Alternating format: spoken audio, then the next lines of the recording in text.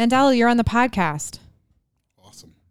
How long have I known you now? 2 years? Seems like. Definitely at the beginning. So the business started in April, Mm-hmm. and I'm pretty sure I met you guys. It was cold. I remember It that. was quite cold. So January at the latest, maybe actually I think December. it was December, Yep, yeah. because I know you guys went cross country skiing yeah. that year, and that's when you guys just got Jack. Yep. When did you get Jack? Got Jack in January of 2020, so it was So I probably met you right before yeah. that. Mm-hmm. Yeah. Yeah. Geesh, it's been. We have some history, you and I. We have some pretty good history. Yeah, man. so you are pretty famous in these necks of the woods here. People love you. Yeah. You need to hear that. Well, thank you. It's good to be. I think my dad told me that, and even the Bible says, a good name is better. A good reputation is better than silver and gold. So I think so too. yeah. So I tell my kids that too. It's like, yeah. The funny thing is, even in business, there's always this desire to make as much money as you can. Sure. So for a good example, and I'm kind of just jumping into it because we're just talking. Yeah. A good example is, like someone comes into the shop and they pick this, that, and I can, I just put them in a box. I'm like, okay, this is a high spender. And honestly, some of those people, they don't even care if it's on sale. Right. So I'm looking at this product and I see this product is 50% off. I can just scan this 100% and this person wouldn't even know. Right. And I did that once and I honestly couldn't sleep that night. Yeah. So I have made it a mission to maintain a good name. So I mean, listen, at the end of the day, a name is all you got. yeah, that is so true. That is so true. If you can say, and we talked about this before, you can be a great business person, a great business mind, but a terrible person. Yeah. And it's that kind of like you want to be able to sleep at night. Yeah. You want to be able to walk through the world with your head up, and you don't want to have to be looking over your shoulder. I totally agree. If you want to make money, I think there are better ways to make money. I think you can go work at an oil rig or, find some, but like starting a business, for it to really last, there needs to be something deeper, I think. Yeah. Well, here's the thing. Opening a business isn't easy. Right. Yeah. And I think if it were easy, a lot more people would do it. Correct. But you have to have a passion that makes you, when it's super tough, that you're like, you go back. I'm doing this all for the right reasons. You say whatever mantra gets you out of bed and in that store and in the shower, whatever that is to get you out of there. But that is so true. So you started Wheels Up.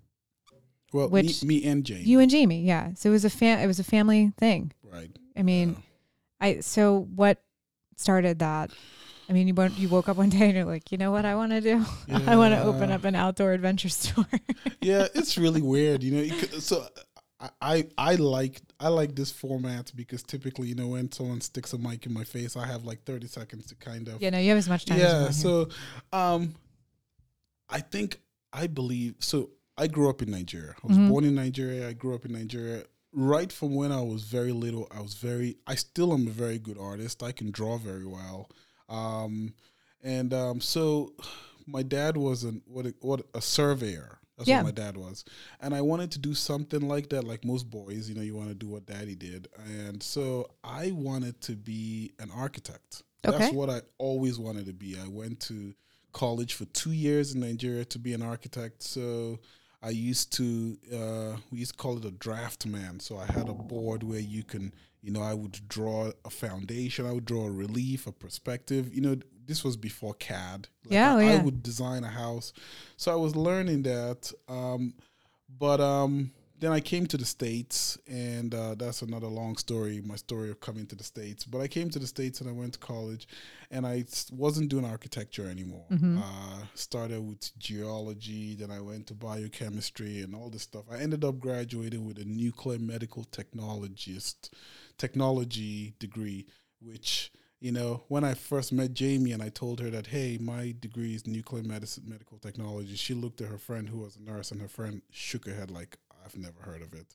And my very next comment was like, "Hey man, I'd love to go on a date with you, but," and this is the truth, I actually hit a deer. I hit a deer the day before. Oh, no. So I was like, "I'd love to go on a date, but you'd have to pick me up." And I could just see in her face, her do the math. Okay, this guy calls this job that I don't know if it exists. He's like, is it a real thing? Yeah, he happened to hit a deer.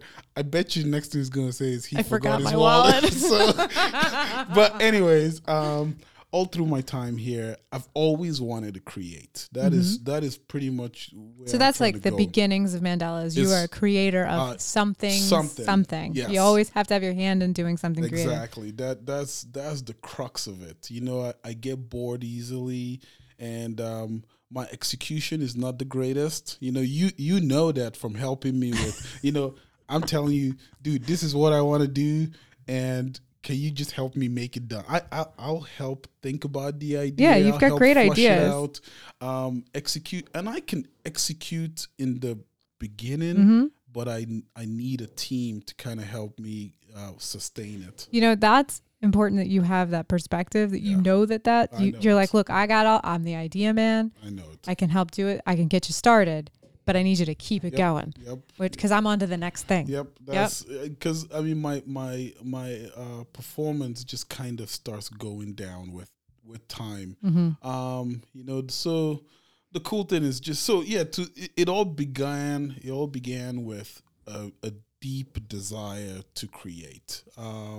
And it took a lot of work actually to kind of figure out, all right, where do we there's a really great guy, his name is Ken Coleman.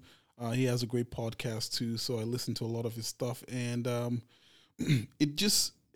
was maybe the most effective resource I used to help me develop a roadmap to ending in owning an outdoor store. Okay.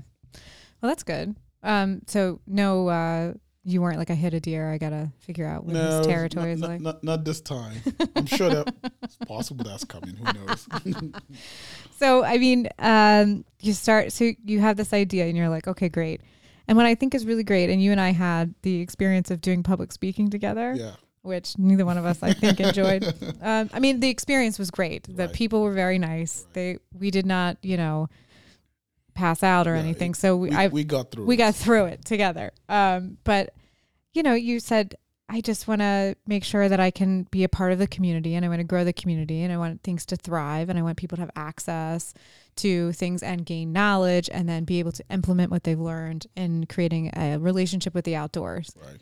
Now, you also you opened in the middle of a pandemic when people also were rediscovering the outdoors in a massive way. Yeah. Like you couldn't get bikes and you couldn't get boats because people were buying them all up to go experience what they hadn't been really utilizing in their own backyards. Yeah. So you kind of hit, I mean, some people would say it's risky opening in a pandemic, but you're like, but my type of business, this is what people are doing now. Yeah. So the interesting thing about our opening is it could have been in a pandemic, it couldn't have been a pandemic. Like it wasn't like we opened. You weren't planning. You're like, let me wait for a global pandemic. Exactly. So I really truly do not believe that there is a right time to do anything. No. I remember when we had our first baby. Mm-hmm. So me and Jamie, we were just kind of trying to live life a little bit. And I remember I was in CPR class at the hospital, and there was a baby mannequin, and they were doing that. And I looked at the baby, and I was just thinking, dude, what are we waiting for? Like, are we waiting for? And same thing with the business, like. There's never a perfect time. There's never a perfect time. And I think people sometimes they're waiting. Some people are not waiting for a perfect time. They're waiting for a sign. They're waiting for, and this is how I think about it. It all has to do with faith. Yeah. It's a risk. So if I told you, if I say, hey, Lydia, this is Interstate 68 in the middle of rush hour, and I say, hey man, I'm going to blindfold you, but there are sensors everywhere. If you cross, it's going to all these cars, their brake is going to automatically get applied and blah blah blah, and I promise you'll be safe. Mm-hmm. And if you cross that, I don't think that's faith. But if I say, hey Lydia, trust me, I got you. I'm going to take care of you. I'm not going to make anybody hit you, but you know there's a chance that you're going to get there's hit. Yes, you exactly. know, but you don't have. So I think that's where people need to live. I just scheduled. Thanks for your teaching me to schedule my social media. Yeah, no problem. I just scheduled one social media post that I heard from Tim Farrell. I think it's Tim Farrell. And he said a lot of people would rather be unhappy than be uncertain. 100%. Isn't that crazy? Well, yeah, it is crazy, but it's actually true. So it's sort of you get, I think, and this also comes back to there is no perfect time. So you just do the same thing over and over again. You get into a routine. It becomes commonplace. It becomes safe. It becomes a feeling of safety.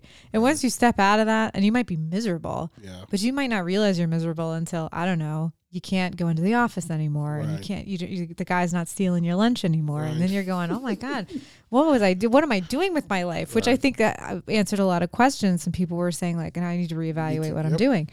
And that all plays a part in like, you could feel very secure with yourself, but you're always going to have self-doubt that creeps in. And, you will never, I don't think failing is bad. I think failing is actually a wonderful way to learn. Yeah. And then you can kind of retool. There's always something to be learned from failure. And I think people were taught to fear failure. I agree. And, this whole like practice makes perfect. No, practice does not make perfect. No. You just get better, you know?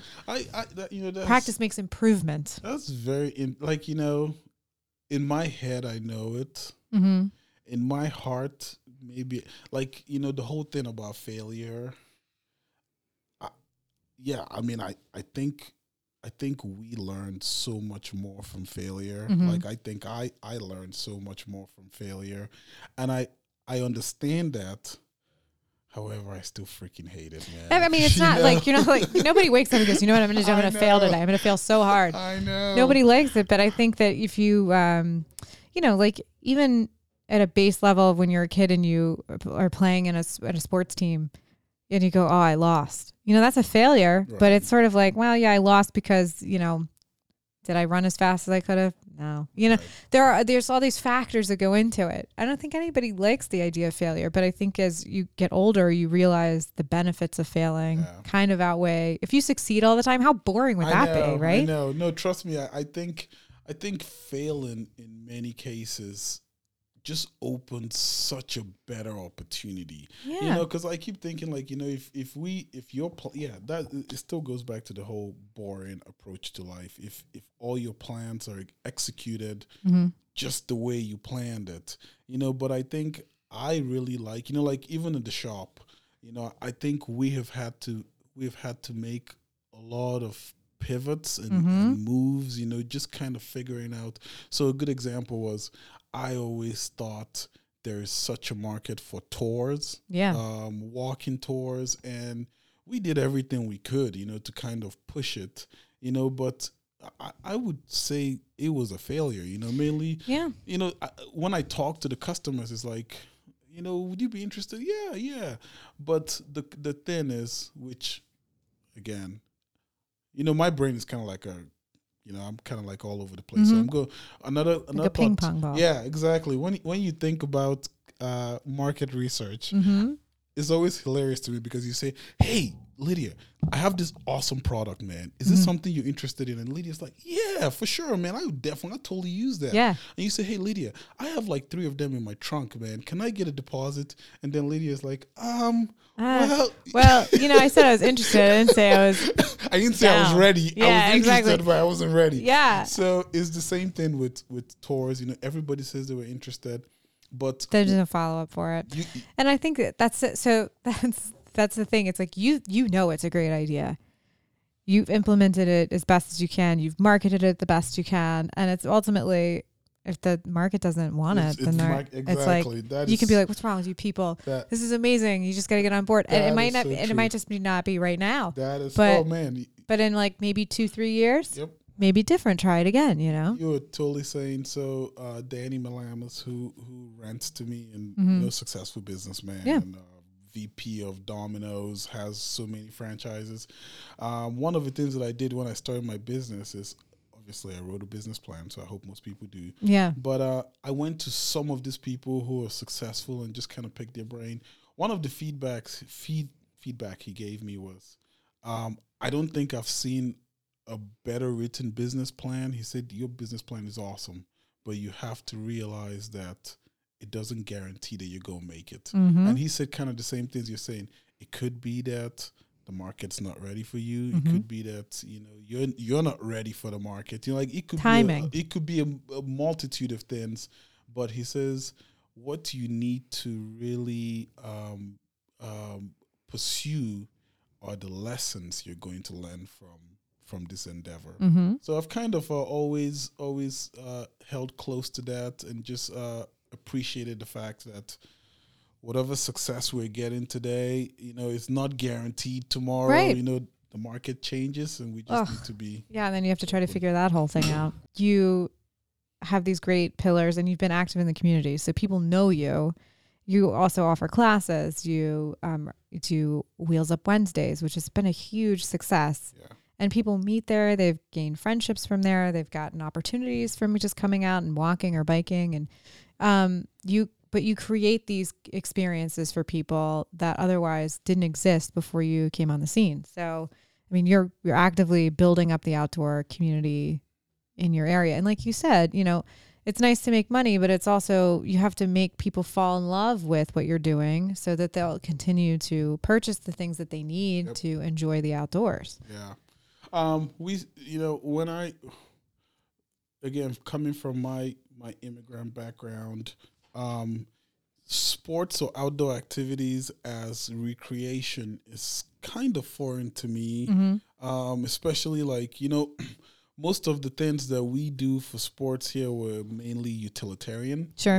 So riding your bicycle was more of a form of transportation. Mm-hmm. Yes, you rode your bike to play, but I think besides soccer and basketball, that was kind of the breadth of my outdoor endeavors. Mm-hmm. So before I started the business, again, another book that I read before I started is called The E-Myth Revised or Reimagined. And pretty much the gist of it is it kind of tells you about working on your business instead of working in your business. Mm-hmm. And the crux of it is we had to have a strategic approach that grounded us. And we say this and we really mean it, is people over profit. It's so easy. Like even me today, my reflex is to go to Amazon and check if they have it. And maybe 7 out of 10 times I remember, hey man, you can get this downtown. You can get this in your neighbor. Right. Also, there's a huge environmental component to that, which is something that people don't think about too, because it's super easy to grab it and then it's shipped. It's shipped, or I could go to Zembauer's and get whatever I needed. Exactly. Or I could go, or I could try to find it locally, even if it's like Ollie's or Big Lots. Hey, it's here already. Local, you know what I mean? It's locally. I totally agree. Yeah.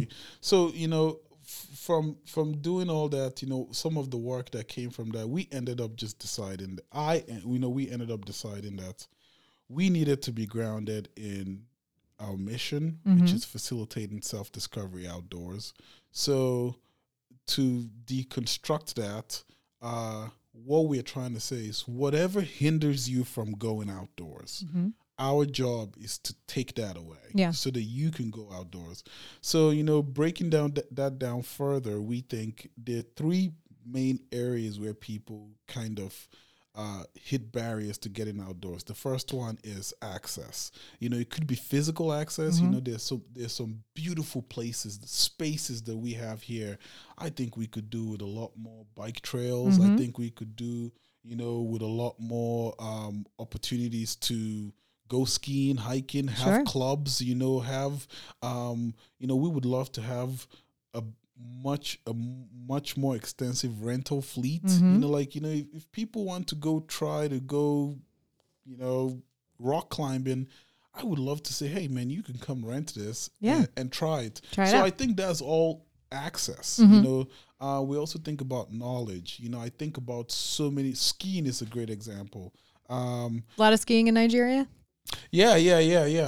This was before, when the plates were still together. Yeah. Yeah. So, but after that, since the plates have separated, I think the lowest temperature I saw in Nigeria was probably 78 degrees. Yeah. So it's perfect for snow. yeah, but I'll tell you though, skiing, I think that's my love now.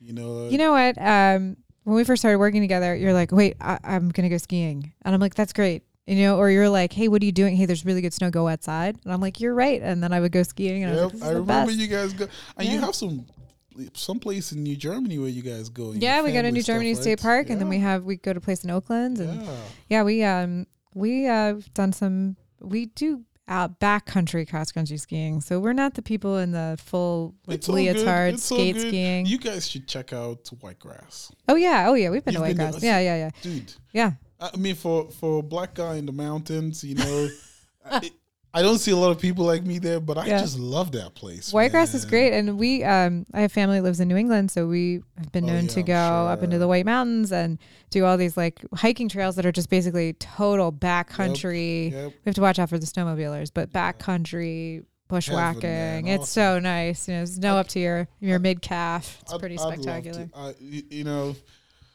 That's kind of I can't wait till. I mean, if maybe this is a pipe dream, but I can't wait till the business gets to a place. Hey man, business trip, research and development. What are you waiting for?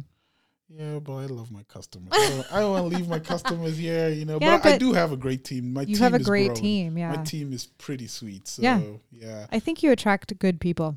Yeah, I mean, I think the industry kind of is built for great people. You know what I mean? Yeah, I mean, I would say 9 times out of 10, Tim and I both wear outdoor apparel. Number one, it's durable. Yes. And I don't know. I'm not one of these people that changes your wardrobe every season. Right. Those people exist and I find them to be fascinating. But I am definitely the person who's like, I will wear it until it falls apart. Yep. And then I'll still be upset about it and then realize I bought it 20 years ago. Do you know what I mean? Yeah. And then I'll say like, whoa, I got to get another one. And then you're on the hunt for like that perfect piece. Yep. And I think that that's something that you invest in. So if you're finding a pair of pants and you maintain your weight and you can still fit in those pants, and in 20 years, you pay a lot of money up front, but over a 20-year or 5-year or 7-year period, it's so worth it. It's so worth it. And people invest a lot in things that they say, well, this is a good quality in other things, but clothing is not one of those things they think about. Right. And again, from an environmental impact standpoint, it's a lot of water that takes to process all these things and shipping and all that other kind of stuff. So if you can get a shirt that's going to last you 10 years because you wear it seasonally, because we do have seasons here. Yep, we do. And I'm glad for that. I can't quote it right now, but I used to have this number. It's called the fast fashion industry. Oh, yeah. Mm-hmm. And that, I think that was responsible. The number is out carbon there. emissions. Exactly. Yeah. It's a big percent of the carbon. Huge carbon. And they're like, oh, it's cows. It's, and it's like, no, actually it is the industrial complex of fast fashion. Yes. So if you're one of these people that changes your outfits and stuff all the time, there's things called thrift shops and you can switch it out, or, Patagonia, I know, will take your clothes back. Yep. There's other outdoor stores that do that. But the whole mentality is, if you're into the outdoors, you want product that's going to last, that's durable, especially if you're using it for its intended purposes, not just like walking down a city street. Although it's fine if you do that too. I mean, the good thing is most of the outdoor apparel stuff, again, there's this shift in the outdoor industry that is moving away from, you look like you're Rambo. You're wearing a pair of pants with 600 zips. So the outdoor industry is moving more to this lifestyle. The same pants that I can wear to dinner, I could just roll up the cuffs and go climbing with it. So I see a lot of that. In our community, it's actually surprised me the success we've been able to manage with the quality of, because we have chosen, a few people have kind of, like in the beginning, the feedback we always received was, oh man, it's a really nice shop, but man, everything is so expensive. And there's that. You're always going to have that hurdle. Yeah. It doesn't matter where you are. And you just have to say, it's $75, but this is why. Yeah, exactly. And our team does a good job. And that's exactly why, people will buy a $75 shirt if they go into an outdoor store, if they talk to somebody that realizes what the benefits Yep. are and everything else, Yep. versus seeing that same shirt online for Yep. $75, you're like, Yep. no way, Yep. man. I agree. It's in the once you get over that, it's like Yeah. things cost more. Yeah. Good things cost money. Yes. And you know, no, just, it has been we've been doing a good job. You know, I think with anything, it has required a little bit of education. You know, we've 100%. had to kind of educate, and it's exactly what you're saying. You know, when someone comes and, you know, I show them, you know, a Smart Wool shirt and it's $80, and they're like, geez, why is it $80? And I tell you, all right, so number one, you know, this thing it's made out of actual, you know, wool, you know, so it has, you know, it wicks all that heat out. You can wear it in the summer, antimicrobial, you know, and regulates your body temperature. The companies stand behind it. Yep. Just get a rip, you send it to them, and they'll make it right. That's so, yeah. Darn Tough Socks, huge fan. Yep. You know, obviously they say on their website very clearly, if your dog chews your socks, we're not going to replace them. Right, do you know what I mean? right. Which is let me tell you, it happens, but it's a professional hazard. It happens, you know, which is fine. You got to take ownership of that. But like, if I'm walking around in my socks and there's a hole in the bottom of it, I can send them back and they'll replace it. No questions asked. Are the socks expensive? Yes. I plan on buying one pair of these socks for the rest of my life. Unbarred any future puppy incidences. But you know what I mean? It's sort of like one of those things where you go, okay, I'm buying into this product because they stand behind their product and they guarantee the product. Yeah. Now I did send something to Patagonia and they emailed me back and they're like, we can tell this was very well loved and we'll try to repair it as best as possible. But you know, if we'll do the best we can, but we can't guarantee it past this point, which I get it. I understand. I think their policy is, if they can't repair it or replace it, they will send you something of equal value. They will, and they will recycle your thing. Exactly. Yeah. So they're like, we repaired it, but like, just know that this might not last. I appreciated that. And also Smith Optics. Oh geez, yeah, you gotta love them. Let me tell you, like lifetime, no questions asked. Right. Isn't that crazy? I'll tell you a story about Smith. I was getting into my car. Sunglasses fell off and I didn't realize it. I had them on my top of my head.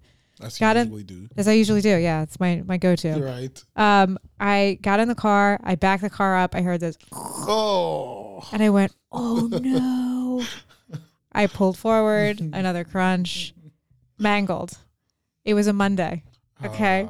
I send them this email. I go, hey man, I have had the case of the Mondays today. Let me tell you what happened, blah, blah, blah. Oh, that totally sucks. Such a bummer. Here's 70% off. Get whatever you want. Nice. Amazing, right? Yes. I will forever buy Smiths. Exactly. So you're creating this relationship. That's exactly what I was thinking. I was like, Darien is brand loyalty. Yeah. That's how it, and it goes back to the whole, I'm sure there are nuances and I'm sure there's intricacies and formulas, but I really think when it comes to retail, just take care of the people. 100%. Is it? Because maybe I'm wrong. No, but you're not wrong. And it's not that if somebody comes in and says, hey, I bought this from you, you're equally as upset because whoever you purchased that from is also going to be upset because there's a breakdown in the product development, right? So either the stitching was wrong on this batch and they know about it, or they don't know about it and now they're aware of it. It's like, don't hold it in. If something's not really working, you can be like, hey, this, whatever. Right. I just think that you being there and people actually being able to walk into a store, feel the product, try the product on, be able to learn about the product is going to develop a relationship that you can't get online. And I think a lot of people are missing out on that, especially like trying on shoes, ordering boots, like I need to get new ski boots, cross-country ski boots. So I need to go try those on because I'm not going to order them online and be like, oh, the pin placement's weird. Yeah. I don't like how that feels. You know what I mean? I'd rather do that in a store. Yeah. And the fact that you can say, oh, this is great. And did you know that this cross-country ski trail, and have you tried Whitegrass, is it's a whole nother level that you're not getting. Yeah, I totally agree. Yeah, I mean. You're doing it, man. We're trying, like some days. Yeah, I mean, like, when you have Facebook and social media, sure, you're definitely not going to. I did it in the beginning, and after rethinking it, so people tell me this and I love doing this. My Wheels Up Friday updates, I really do love it, because I think, when you force, before I go on there, I kind of have to make like a mental note of, what are the things I want to say, and my MO has always been authenticity and honesty. However, a few people have come to me and said, dude, man, I just look forward to Fridays, because you're just so positive, so uplifting. And so I'm a human being, so I'm really not always positive and uplifting. No. But I just think that's an extra service that we do to some people, like. Yeah, it's sort of like, it's dependable. Yeah. You know what I mean? It's like every Friday I know I'm going to see you. And that's true. I see you every Friday. Yeah. And it's like, oh, great. Oh, hey, that's cool. I didn't know that was in the shop, blah, blah, blah. And it also helps you realize all the things that you actually do. Yeah. And then you have to be like, all right, what am I going to talk about today? Yeah. I try to. Yeah, I try to do that and stay positive and try to, it's like juggling like 600 balls. Yeah. But the good thing is there's some constants in this chaotic life, that kind of Wheels Up Wednesday was a nice constant, So even though I'm doing 5 billion things, we know that, okay, Wheels Up Wednesday, we're going to bring it back down to home base. Like updating people on Fridays is another big one, where we come back and we bring people. One of the things that we are, community, like we think obviously like, doing all these events, getting people in our spaces. But Malcolm Gladwell, The Tipping Point, his book, he kind of divides people into, I think he calls them the connector, it's like a Jewish word for like the person who has all the information, like they have all the knowledge. Yeah. And then there's the salesman. Yep. And he says for any idea to really kind of get some steam and get going, you need those three people. You need the connector. You are a connector. You always say, oh, you're interested in that? Okay, hey, have you talked to this person? And you like kind of get people together. I would say maybe Jenny is more of the kind of like, oh yeah, we can do that. We can do this. Did you know that you could do this? Yeah, she's the very much like that way. The idea that I just sell stuff. Well, you do more than that. Well, yeah, but I'm not saying like in this physical scenario, stuff. Yeah. Even ideas, even feelings, convictions. Like for the downtown Cumberland, for the city of Cumberland, I feel one of my jobs is really to sell that we can be better. Yeah. I think that's any small business going into a town or city similar to Cumberland needs to realize that you are the advocate for where you live. And my biggest thing is saying, listen, when somebody says, hey, why do you live here? Then you need to be able to say, I live here because it's so awesome. You need to have 5 to 10 things that are positive. Yeah. Everybody is aware of the negatives because they exist in every community, right? Nobody wants to hear that. Yeah, they want to hear, if you live here, what makes you want to stay here? Yeah. And then you got to be able to articulate that in a way that people are going to be like, oh yeah, that's awesome. That's really cool. I think. And you do that. It could be, maybe this is naive of me, but honestly, I think if 20 people, again, I understand my limitations. If 20 people had it's all perception. 100%. Like if someone comes, yes, Cumberland has its issues, But you find those issues anywhere, yeah. So, but if someone comes to this town and they talk to 20 people who have a positive outlook, optimistic ideas, passionate, I'm telling you, man, like it's all perception. It's mainly perception. If we're all speaking that way, this community will be transformed in 3 years if we have 20 people who super believe.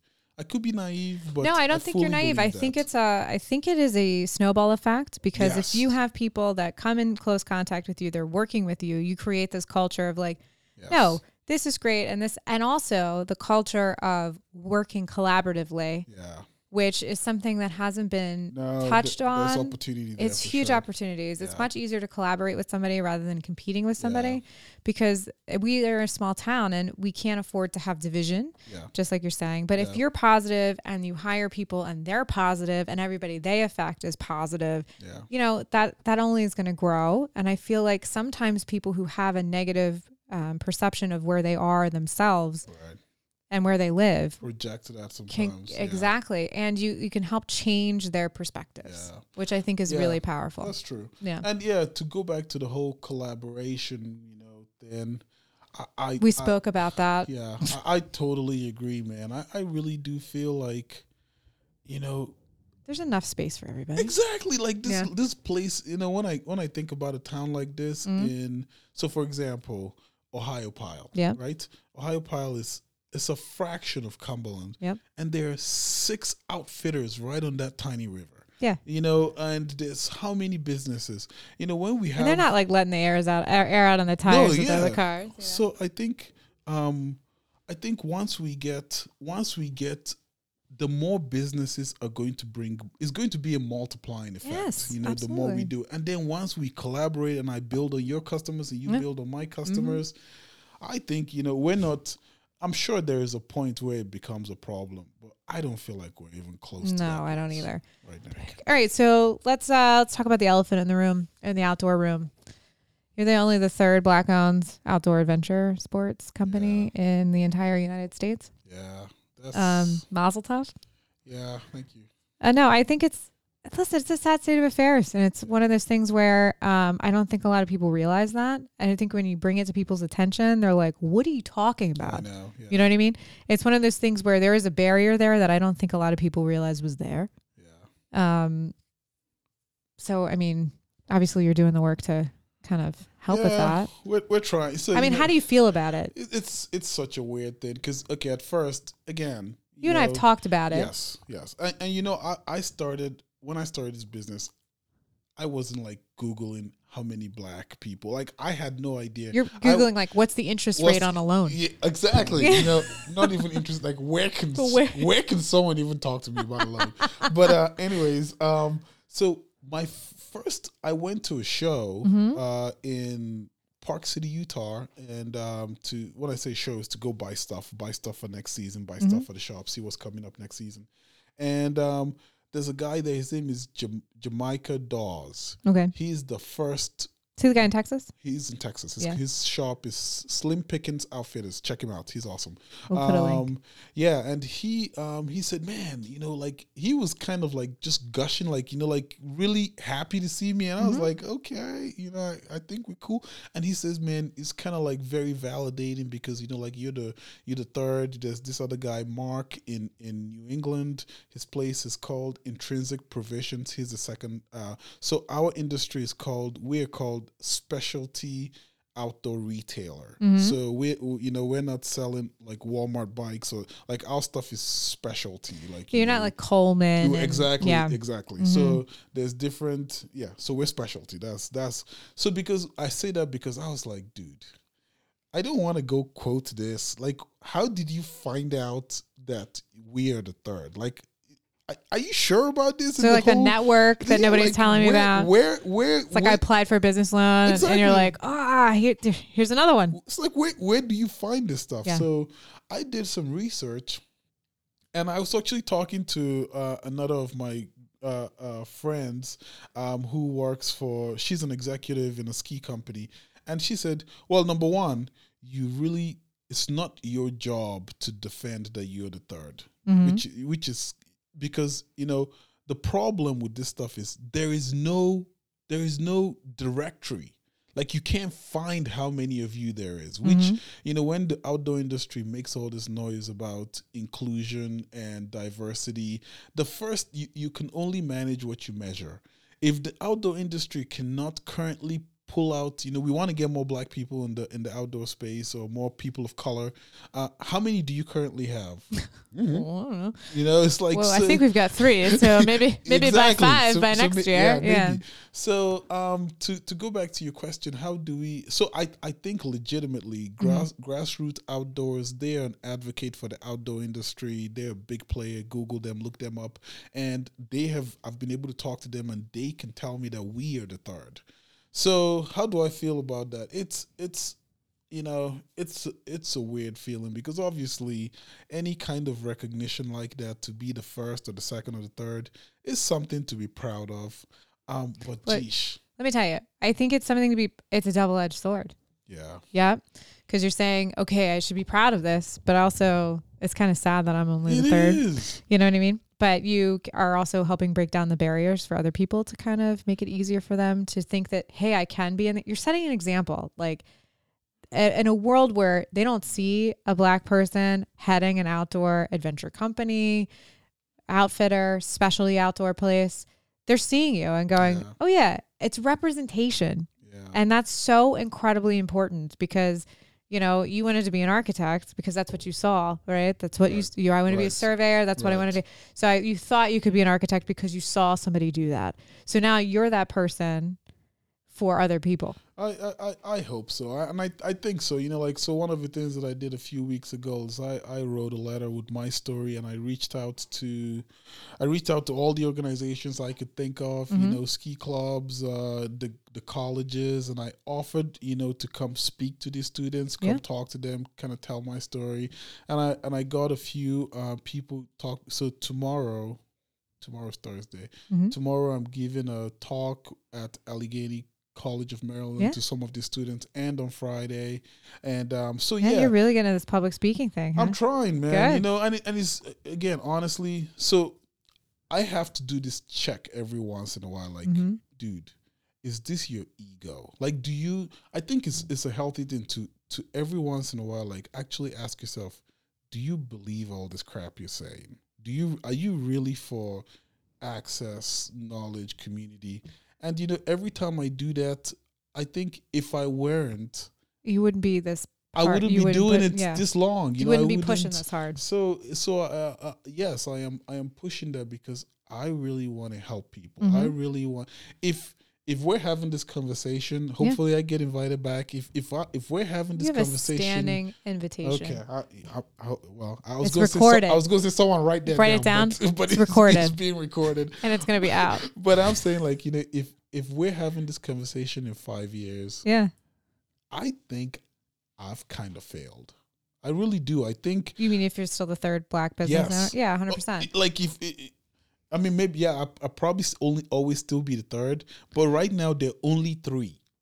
Hey man, there are 3, but that doesn't mean that you can't mentor the 4th, or you can't mentor a student that's saying, hey, I go to Frostburg State and I want sponsorship. Can you sponsor me? Even in that regard is, a black cyclist. Yes. How amazing would that be? Dude, I'll tell you, if someone's listening to this and you have some desire for some sort of mentorship, and again, I'm not the know-all be-all. I'm not swimming in money, so I'm not going to maybe open a shop for you.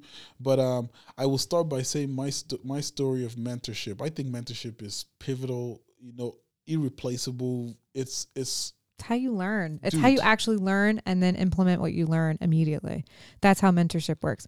Mentorship is not like, oh, take this course, online course, and you'll make $1 million. Mentorship is, hey, I'm going to tell you the nitty gritty. Yep. I'm going to also put you in a situation that's difficult, and then I'm going to tell you how I navigated it, right. And then I'm going to give you kind of a roadmap on some resources. Exactly. So when I started my business, I keep saying my business. My business is another word for our business. Jamie's she's the brains of the operation. I wrote a business plan. Then, like I said, I went to all these people. I would be remiss for not mentioning Steve Green from High Mountain Sports, and he took me under his wings, man. And he was just, the cool thing about that is today, if I have a really, really tough situation, a good example is by the time this is out, I'm sure people will know that we have a pop-up shop in Frostburg. Yeah, which we're And super excited thank you, about. thank you, thank you. I mean, it's an investment because it's a risk. You have to buy all this product, put it in the shop. Hopefully, people come, because if people don't come, I'm gonna be sleeping with 25, Patagonia jackets. 600 smart wool socks. You know what? You'll be warm. That's what I said. I tell people, if we go out of business, we're gonna go out looking good. Yeah, absolutely, and like fly and wearing the right top right. quality. Mm-hmm. So, but I can just call Steve and say, dude, man, I'm just what do you think? And it's such a resource to not have to, it's like anything, even business, having my wife, having Jamie there, you don't have to have the weight of all these decisions just on you. It is so nice to kind of share the load. You know what I mean? And sometimes and you guys have done this with me many times, where I'm like fretting and just losing my mind, and I say, hey guys, dude, I don't even know how, and you guys say, chill. Have you thought about this? Yeah. I'm like, oh, okay. Yeah. Well, it's just somebody else to say, like, am I crazy? Am I going nuts here? And you're like, no, you're not. And I can tell you why. And like, let us fix it. Right. Yeah. And that's the thing. It's if you have, and it's all back to collaboration and finding people that work well together and with a common goal. And you're sitting here going, fantastic. I have a problem. I know who can fix this problem. This person can help me with this. Then you just go ahead and dish it off. Yeah. You know it's going to get taken care of, even if it's your own peace of mind, calling and getting advice and being like, okay, now I feel more confident. I kind of feel like I got a plan. Yeah. And then you can move forward. So, I mean, look, you have always a standing invitation. I want you to come back as many times as you want to come back. You get a new product. You get, the rock climbing up and off the ground. Oh, and you have an actual physical store in downtown Cumberland. Yeah, we have a store in Cumberland. Mm-hmm. There's a few other big things coming up. Yeah. So, we're pretty stoked. We just really love this place. Yeah.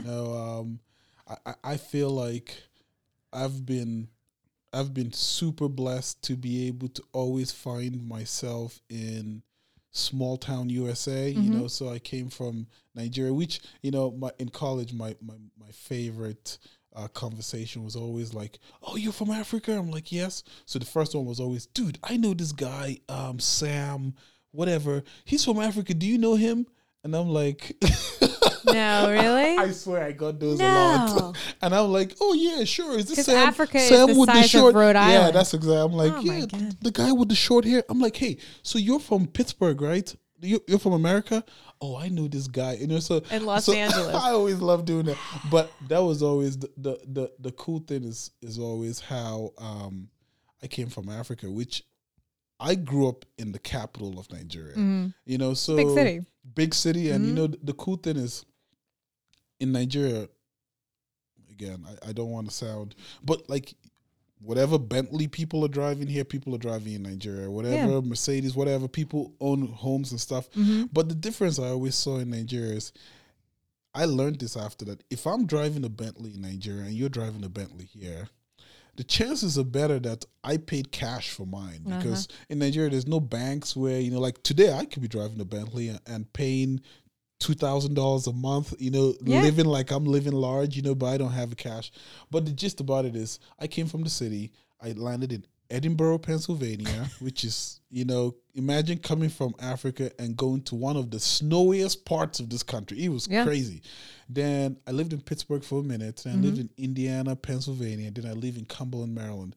So I've always lived in these rural spaces, and it's not for lack of trying. I have tried so hard. Yeah. I tried so hard to leave Cumberland. And did you belong here? Sorry, we got our hooks in you. You're here now. So I can't complain. I love where I am, and we believe so much, and we hope other people believe with us. Yeah, well, they do.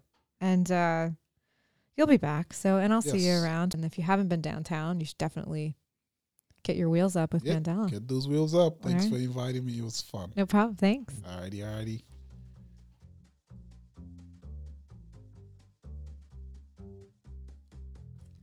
For more information on what you've heard on today's show, be sure to check out our website, and that's recordtalklisten.com. There you'll find a lot of other episodes, almost 200 episodes, I think. If you like what you hear, please rate, review, subscribe, anywhere you get your podcasts. You can find us. Just type in Record Talk Listen.